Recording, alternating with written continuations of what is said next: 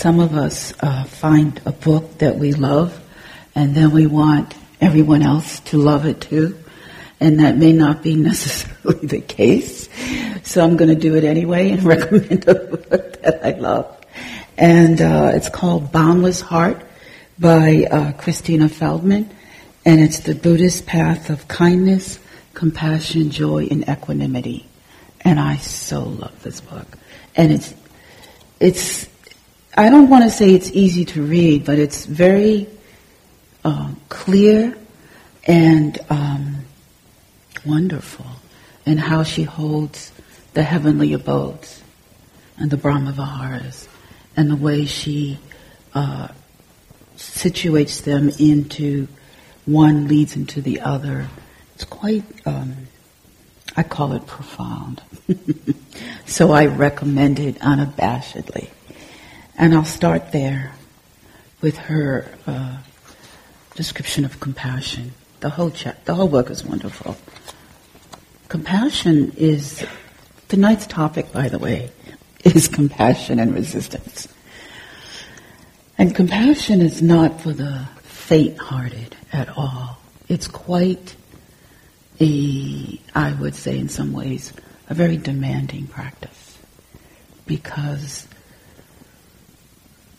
you're invited to your heart to break open over and over and over.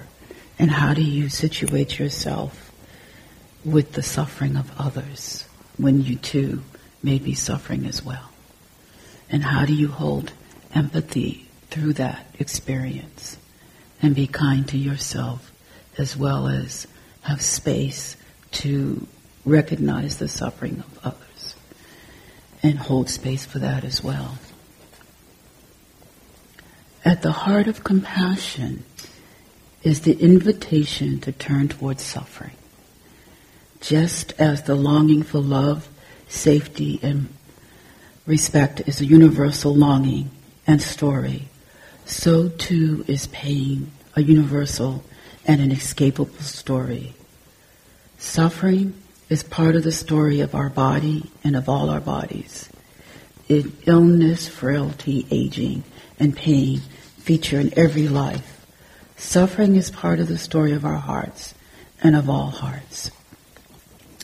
So, one of the things that I discovered early on in my practice was that I was trying to figure out where my my leaning towards and what was drawing me to Vipassana, and where did I situate myself in the whole Buddhist philosophy spectrum. And early on I discovered it was compassion practice.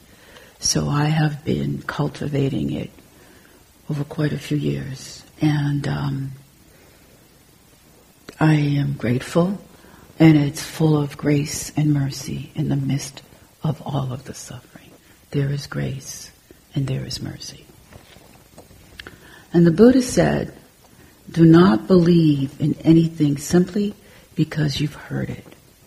Do not believe in anything simply because it's spoken and rumored by many. Do not believe in anything simply because it's found written in your religious books.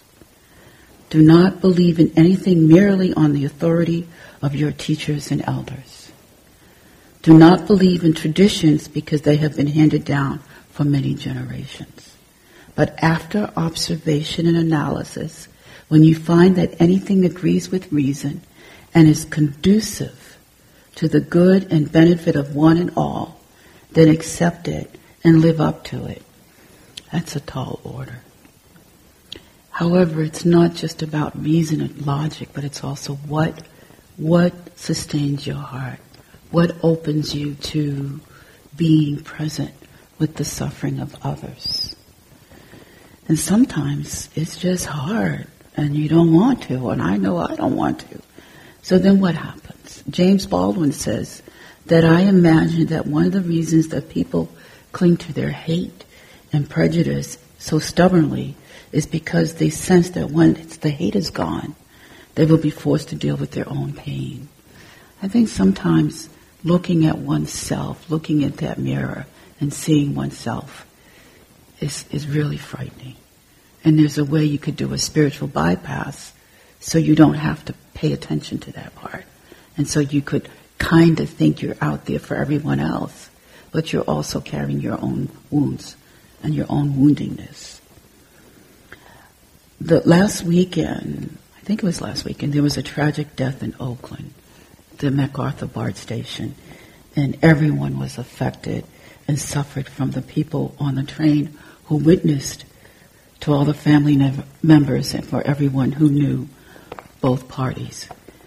Like many, I am heartbroken with the sadness over the events that led to the tragic death of Nia Williams, as well as the range of mixed emotions regarding Robin Colwell, the young white male who had a horrific history of mental illness suffering.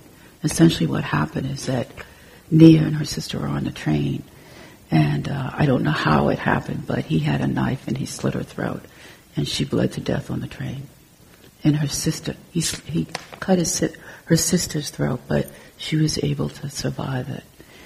And it was such a shock. And in the paper, they also gave background on his history, and he has a history of severe mental illness. And he comes from a family of neglect and mental illness as well. And so what do you do with that? You know, it's like, when I read it, I said, okay, so there's more here than just about race, because that has been so prevalent. And that's the first place that I go to, because it's so common. And it's painful to say that it's so common. It's very painful. And yet there's this element that's not about the race, but the severity of the lack of services or whatever for this man to not get what he needed. And the far enemy of compassion is cruelty. And that was an act of cruelty. Even if it was whatever else was going on with the mental illness, it's frightening when something like that happens. And then how do you hold that? So does your compassion and your sadness lean only towards Nia? And what about him? So it could be your sister, or it could be your brother, it could be your niece, it could be your nephew, it could be your daughter, it could be your son. And the complexity continues just to grow. And so how do you hold that? Is there a place that you have compassion, or is it filled with judgment and bias? And how do we hold that? Can we say that I too could do, not so much do something like that, but turn myself away from not having an understanding in that moment, or wishing both of them ease in their suffering? It's a real challenge to look at situations where you don't want to forgive, you don't want to have compassion for, and you don't care about. And that is real. And so how do you hold that? And I think part of how that can happen is having forgiveness, and having a forgiveness practice that helps ground oneself when the suffering in the world is too much. So part of my sharing that is that I want to really understand how I can respond with courage and wisdom and compassion for the benefit of all. And I'm not there yet. I'm still struggling with making sense of that. And is that okay to say that I'm not there yet? And is it okay to say that the compassion, the suffering, I understand the suffering, and yet how do I open my heart to that? How do you open your heart to that? Do you want to open your heart to that? An Wong says, the practice of forgiveness is the practice of understanding and compassion. Understanding is the substance of true love and true compassion. If love is in our heart, every thought, word, and action can bring about a miracle. And that is hard. So we get these famous, wonderful quotes. And it's like, well, how do I live that? That's too hard. Can I just have part of that? And I think this is part of what's so beautiful about compassion, because the answer is yes. Where am I in this moment in which I can hold a place of empathy? And if I'm not ready for that, can I hold that too? And hold that with kindness and not judge and blame myself because I'm not ready and I haven't developed the capacity muscle to hold the enormity of that suffering. And sometimes that's what it is. And there's lots of stories in the news, both here in the United States and abroad, of so much pain. So much pain. And then what do we do with that? How do we hold that? John O'Donohue says, compassion distinguishes human presence from all other presence on the earth. The human mind is one of the most gracious gifts of creation. It is the place where nature gathers at its most intense and is its most intimate. And the human being is an in-between presence, belonging neither fully to the earth, from which she has come, nor to the heavens forward with which her mind and spirit aim. In a sense, the human being is the loneliest creature in creation, and paradoxically, it also has the greatest possibility for intimacy. So how do we do this? How do we hold, or do we want to even hold? Question is, do I want to hold and be with this suffering? And then the next question could be, and how do I do this? And how do I do this from a place of integrity and sincerity? Jack Kornfield says, truth and reconciliation first begins in ourselves. And in these polarized and deeply troubled times, we are called upon to deepen our own practice of steadiness and courage and mindfulness and love. It is at these times that we must become the steady hearts that society needs, the ones who remember, who are unafraid to tell the truth, and who do so embodying the human possibility of compassion, understanding, and reconciliation. And this concept of vipassana, in using the language of it is a practice, is in some ways very freeing because it is a practice. And there are no mistakes. So there's always an opportunity to practice, how do I hold compassion? Or how do I hold loving kindness?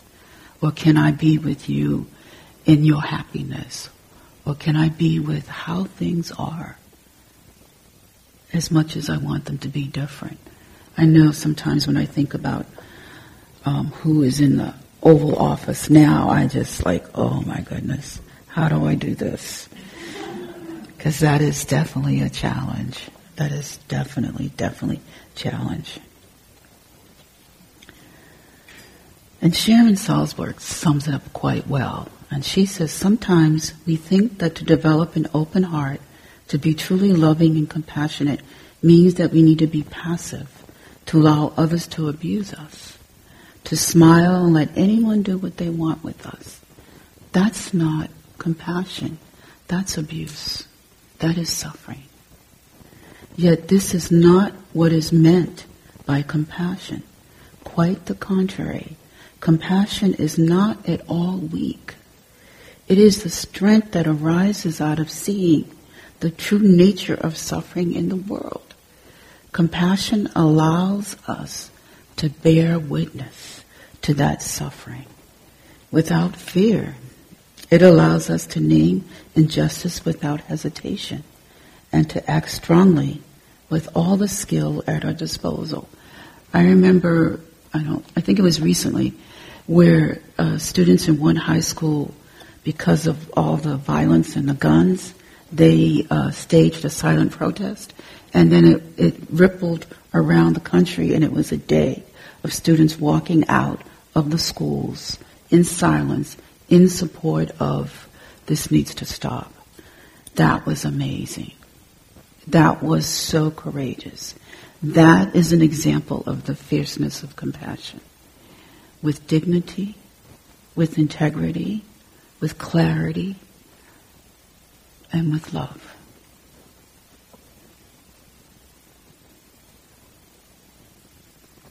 It allows us to name injustice without hesitation and to act strongly with all the skill at our disposal.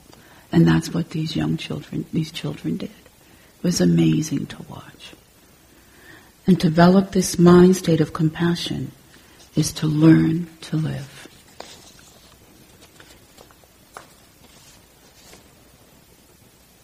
The Buddha put it with sympathy for all living beings without exception. So the dedication of the merit is similar, is that when we offer this dedication up, it is for all life, without exception. Everything that lives has a place where we could have compassion. There are those who are very committed to the environment. There are those who are very committed to animal rights. There are those who are committed to changing people's concepts of gender and having gender fluidity. These are all acts from a place of compassion. And how do we hold ourselves when our own hearts are breaking open? How do we take care of ourselves when it's like that for us? And it's too much to sit with what else is going on. But what it can also offer you, is a window into someone else's suffering. Oh, so this is what it's like. I can understand it now. So if you've been sick, or if you've lost a child, or you've had a life-threatening illness, you are not alone. There's no separation there. You have an opportunity here to experience this is what it's like for others. It's not just me. Now, Bell Hooks asks a very, very good question. She says, for me, forgiveness and compassion are always linked. How do we hold people accountable for wrongdoing and yet at the same time remain in touch with their humanity enough to believe in their capacity to be transformed? This essentially is what the practice of compassion is. Can we hold where this person or this situation is, knowing that there's a potential for it to transform, and it may not happen in our lifetime. It may happen in future generations. But can we hold that complexity? How do we hold people accountable for wrongdoing and yet at the same time remain in touch with their humanity enough to believe in their capacity to be transformed? History has showed that that's possible. But do we have the time to wait around? Does it happen in our lifetime? So seeds are planted, and then they're nurtured, and they grow. And it may not happen in your lifetime or my lifetime. And can you let go of the attachment of the outcome of what that might look like? And just surrender to the sharing of the possibilities of the transformation that can happen.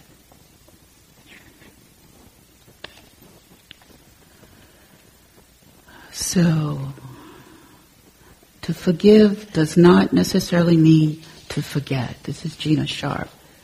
Sometimes to forget is not wise, but to forgive is wise. And at times, most of the time, it's not easy. It can, in fact, be quite challenging. It will come as no surprise that one of the most difficult people to forgive can be yourself, or a situation that has so much charge, pain, history, confusion, and lots of mixed emotions. Yet with patience and gentle determination, it can be done. Forgiving oneself is one of the hardest gifts to give oneself. But it's possible. It's really possible. So I would like invite you to, just for a moment, practice the forgiveness practice in relationship to suffering in the world. So I'm going to invite you, you're welcome to let your eyes close. Just pick a situation that has some charge for you, but hopefully it's not on the scale of 10. Let's try to stay under 5, like under 4 even. And just notice what arises. Because sometimes we don't have any control anyway, but what arises, arises. So I just invite you to just allow a difficult circumstance into your awareness. Possibly some injustice or unfairness that might have to do with a person or a group of people or anything that arises for you. Try as much as you can to have that experience be something that is not heavily charged as much as possible. And you may not be aware of all the people or circumstances involved, but there is pain and suffering in this experience, in this life. There is some tragedy, oppression, or violence, or abuse, or war. A list may come to your mind, but for this exercise, only pick one. And just allow yourself to sit comfortably. You can allow your eyes to close, or if not, just find a spot where you can softly gaze. And let your breath just be natural and easy. Let the body and mind relax. And feel your connection to the earth, to this land. Breathe gently into your whole body, especially into your heart, as much as you're able. Doesn't have to be forced. If nothing arises, just notice how you are in this moment, how your body is. As you're breathing, allow yourself to feel the barriers that you've erected and the emotions you've carried because you haven't forgiven yourself or others or the situation. And just let yourself feel the pain of keeping your heart closed. Just notice it. For some, that might be all you can do. And others may be very familiar with this place. And here's the phrase. In any way that I have been unable to be with and respond skillfully to the pain and suffering of our world, my own pain and that of others, may I come to accept pain, suffering, confusion, and ignorance to be part of the journey, my own journey and the journeys of others.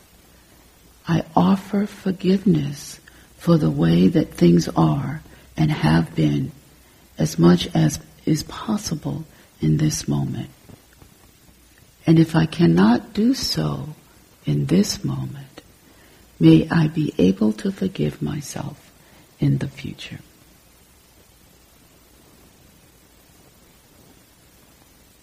And as you're breathing, let the body and mind relax as much as they can.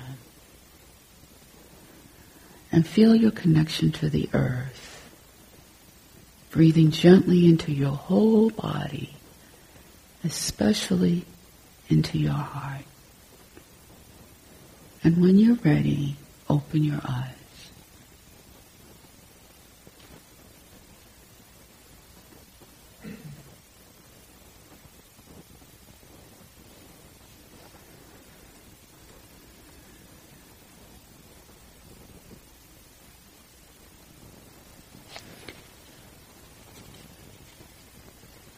Now, the forgiveness practice, Jack Kornfield created or wrote something up, one of his many books. So you can Google it and you can find that. This last one, this variation of this last one, is a recent addition. And when I first heard it, it was from one of my teachers, Larry Yang. And I was so relieved, let me tell you. I was like, oh my goodness, I have a way to hold this now, because it was too much. When I say it, so many different situations, just I feel powerless and helpless at the times over anything I could possibly do. And I didn't know how to hold or carry it. So when he offered this, I was like, I'm there. And the part that really sustains me is that if I'm not ready in this moment, may I be able to do so in the future. And it's like getting a what is that? In Monopoly, you get out of jail card free something. And it's not trivial, but it's very reassuring in the sense that this is where I am in this moment. And it's okay. And I don't have to judge or beat myself up because I'm not doing more. Compassion allows you to have that place of just surrendering. When you're ill, you don't have a choice. You could either, you do. You can stay sick, or you can work with whoever's working with you and get well as much as possible. So you do have a choice. But there is a way that if you surrender and then go through that journey, that process of healing, there is so much more to discover than resisting it. Because sometimes the resistance adds more suffering. So it doesn't seem like it makes sense, but sometimes that's just where we are with ourselves and our bodies. And sometimes it's in our relationships. And we don't want to hear what anybody else has to say. I have 2 grandchildren, they're both adults, young adults, and I'm like, God, thank goodness they made it. And they are in school or working, and, I'm like, oh my goodness. And my daughter did a wonderful job, but I'm telling you, and those who have children know that there are times, and I'll just leave it at that. There are just times. So this practice of compassion, as I mentioned earlier, is not for the faint of heart. Kuan Yin is described as she who hears the cries of the world. That's pretty amazing.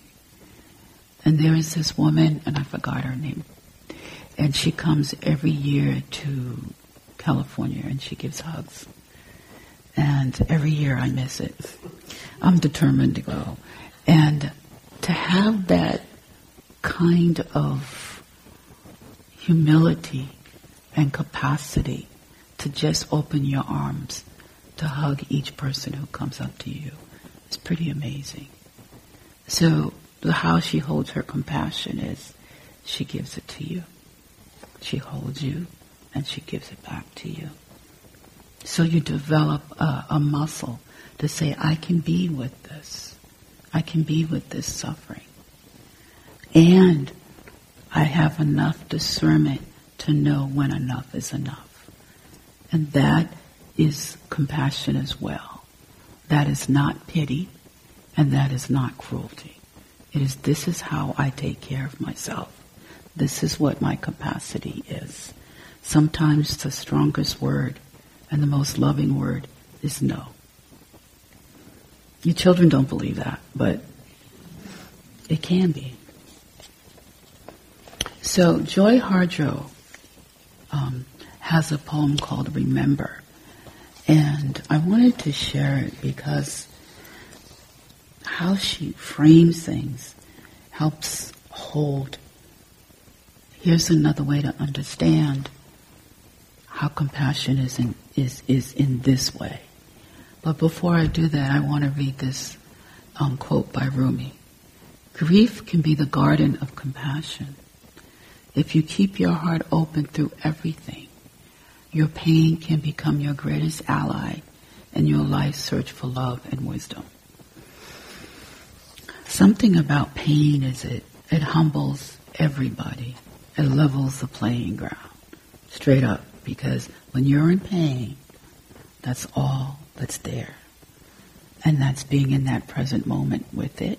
It doesn't mean that it's pleasant. It's one of the most unbearable things. And it's real. And it gives you information. If you can, once you get the pain manageable, then there's an opportunity to be able to hopefully to step back from it a little bit, to explore it. Some of it's directly related to an illness. Sometimes it's emotional. Sometimes it's physical. Sometimes it's mental. Yesterday I was listening to something on a CD and I was actually feeling like, okay, in this moment, everything's right with the world, and I was smiling and felt pretty good. And then this morning when I woke up, I had so much sadness and so much despair. And I was thinking, who can I call? Who can I talk to? But I don't even know what's causing this or what brought this on. But it was such a deep feeling of despair. And I'm like, okay, where did this come from?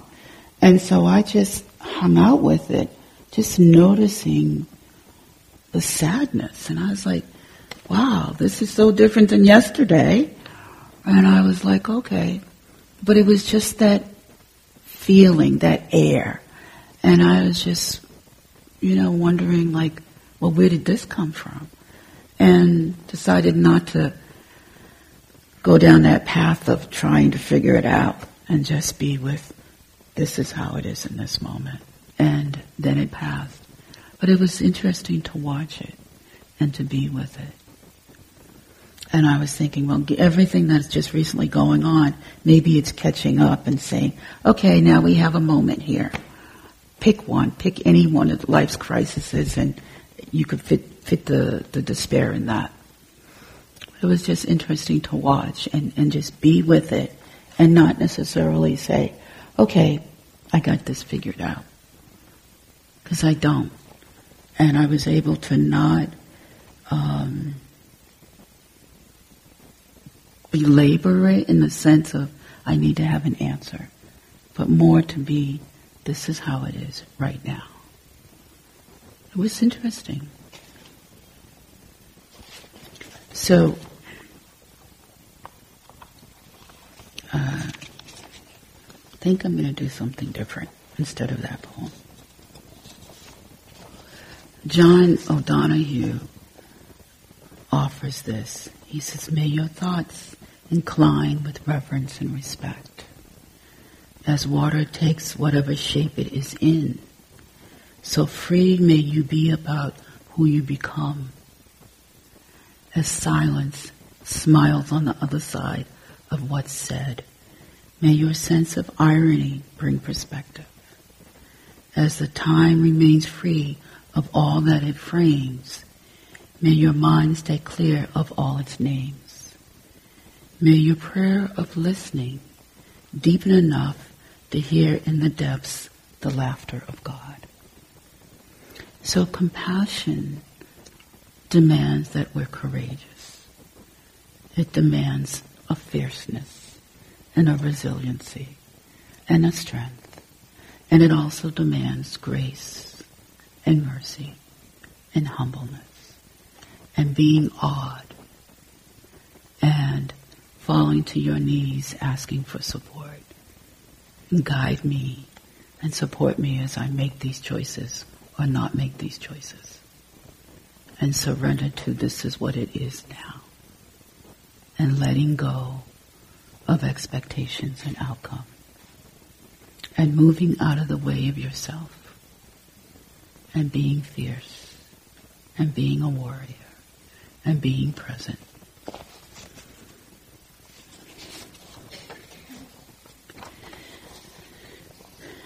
So may you be well. May you find in your heart the tenderness to forgive yourself in situations that continue to cause suffering. May the path of forgiveness lead to liberation for all life. Thank you for your attention.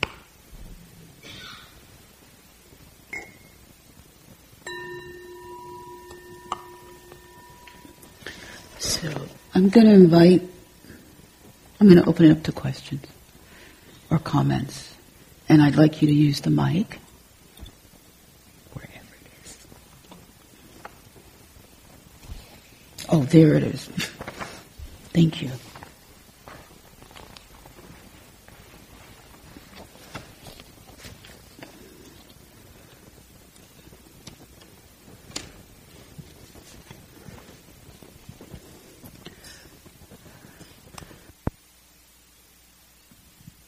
Hi, I'm Laura.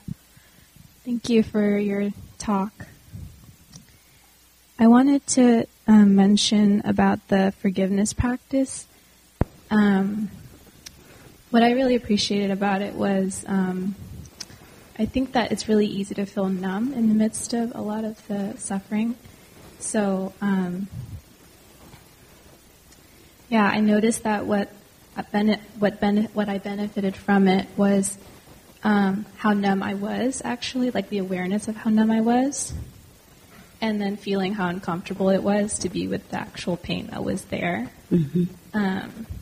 Because you kind of create the space for it, and mm-hmm. So by creating that space and inviting us to do that, I became aware of, I was actually much more numb than I realized, and then because of how much of the pain came flowing in, mm-hmm. It was like opening a door that had like an ocean of water behind it. Yeah. But I appreciated it because I think I valued that more than being numb. Mm-hmm. And I think that kind of sparks an aliveness that, then can lead to true forgiveness and sincere forgiveness, and then also action. Because I think action without that sense of aliveness in the pain mm-hmm. Dies out really quickly. It was great to just really see the depth of the pain, and then have that fuel the potential for forgiveness. Thank you. Thank you for your wisdom. And I just invite you to take care of yourself around that opening. It's a little tender. Thanks. Thank you.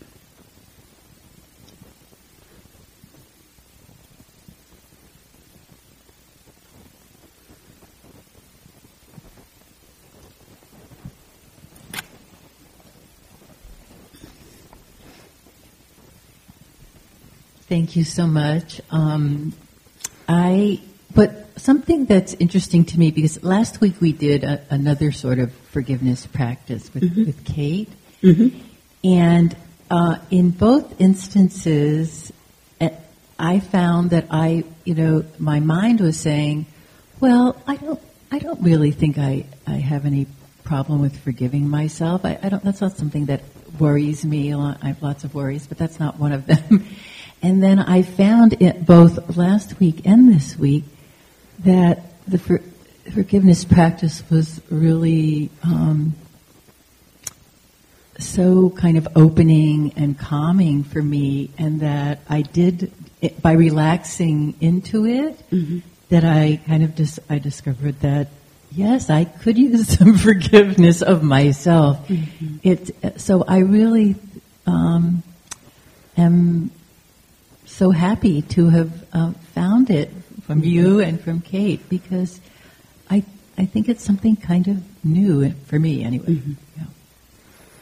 Thank and you. That is so connected to compassion. Yes, it is. I mean, there's this, yeah. Thank you.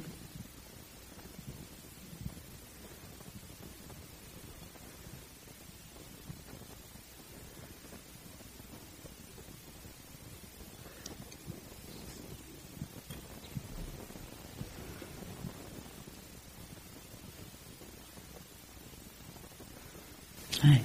Hi. Thank you for your talk. Yeah. You mentioned at the very beginning about spiritual bypass. Mm-hmm.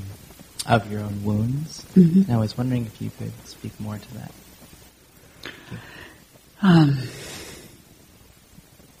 Sometimes there's always, I think, a choice around what you can do or not do. And sometimes there's the idea that if I just sit on the cushion and not deal with what's arising or the pain in my life, then this is the whole purpose of me sitting here. And in some ways it may be considered a bypass because you're not actually focusing on what's causing the suffering and using the cushion as a way, or your practice as a way to avoid, as opposed to being with. Because what we learn is developing the capacity to be with our own pain. And then hopefully, or through your own practice, it helps you open the window to the world of suffering. You may choose not to ever do anything about it, but it allows you to have more capacity for others because you can be with your own. But when you bypass, then what are you doing? You're not really recognizing, accepting how it is in your life. It's not a judgment, it's what it is. And sometimes we need to take a moment to have a bypass if it's just too much in that moment. But the only way you can get through it is to go through it. Through the pain. Because then there's the joy, and then there's the pain. And then there's the joy, and then there's the pain. This is life.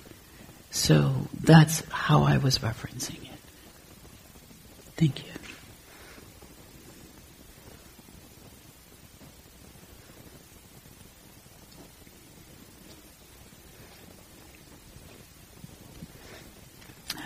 Hi, thank you for your talk. Thank you. What's coming up for me is this curiosity around what forgiveness is. Mm-hmm. And I have the sense that I can understand more or less in my mind, but that deeper it's this shift not only within my mind, but within my body and my spirit. So I'm wondering if you could speak more to how you would define or describe the experience of forgiveness. How much time do we have? Yeah. It's a lifetime question, a lifetime challenge. The forgiveness shows up in so many different ways, with so many different circumstances. I think grief is part of forgiveness. I think acceptance, being with equanimity around, this is how it is.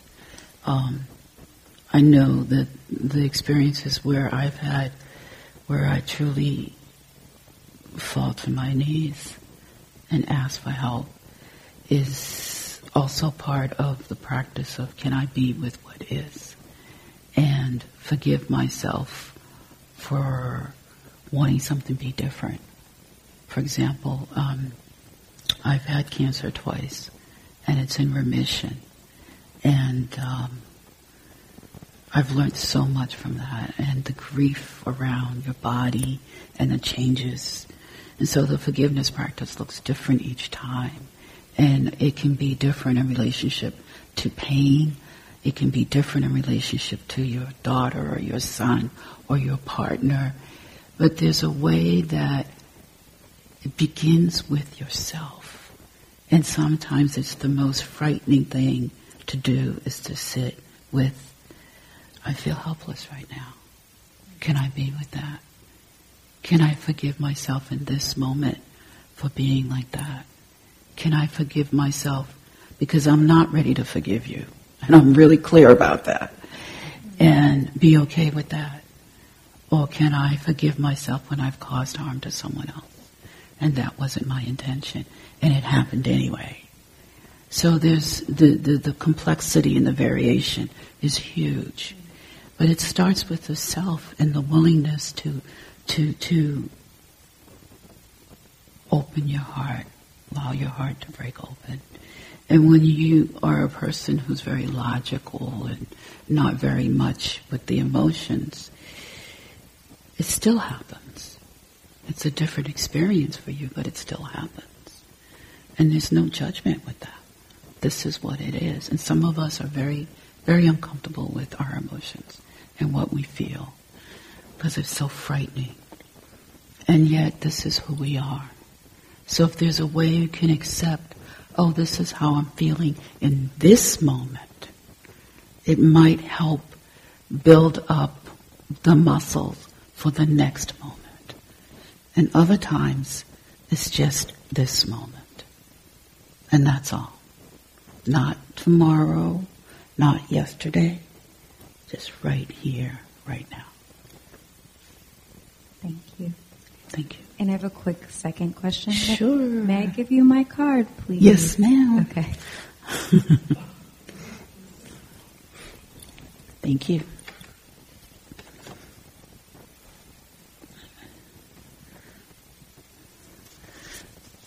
Yes. Oh.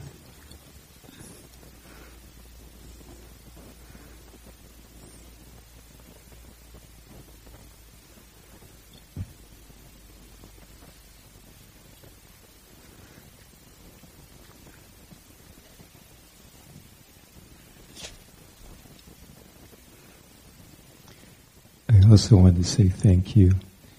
When you commented, oh, don't think of that 8 or 10, think of 4. I already had my, the 8 I just came from on my way here, and the 10 that I'm not, not ready for.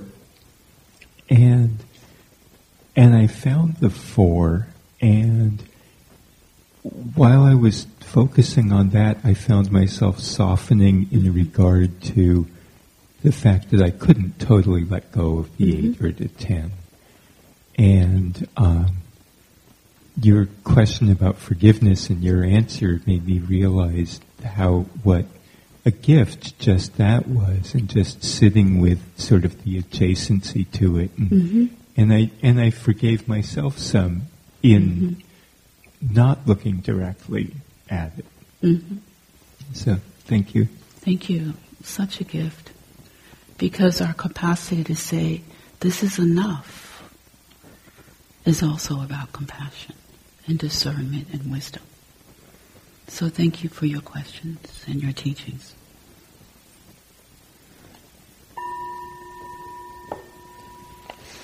So now I'm going to do a metta practice with part of the phrases, and you can say your own if you like, or you can just listen to what I do. So,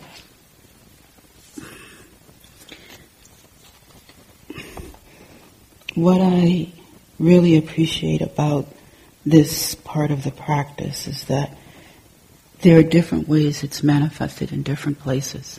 Like in some of the Baptist churches, they do it similar, where they have the prayer thing at the end and they say all the family's names and what's going on, and then they offer a prayer. So I was raised Catholic, so I don't really know about all of that. And I know in the Catholic Church we would light the candles and then we would say a prayer. So the practice of prayer is universal. The practice of asking for support is universal. And asking for the guides who help carry us is universal. So we dedicate this merit and this practice and all that we offer to all life. May all life live with ease. May all life love and be loved. May all life be protected from inner and outer harm. And may all life be free from suffering and its consequences in all directions without exception.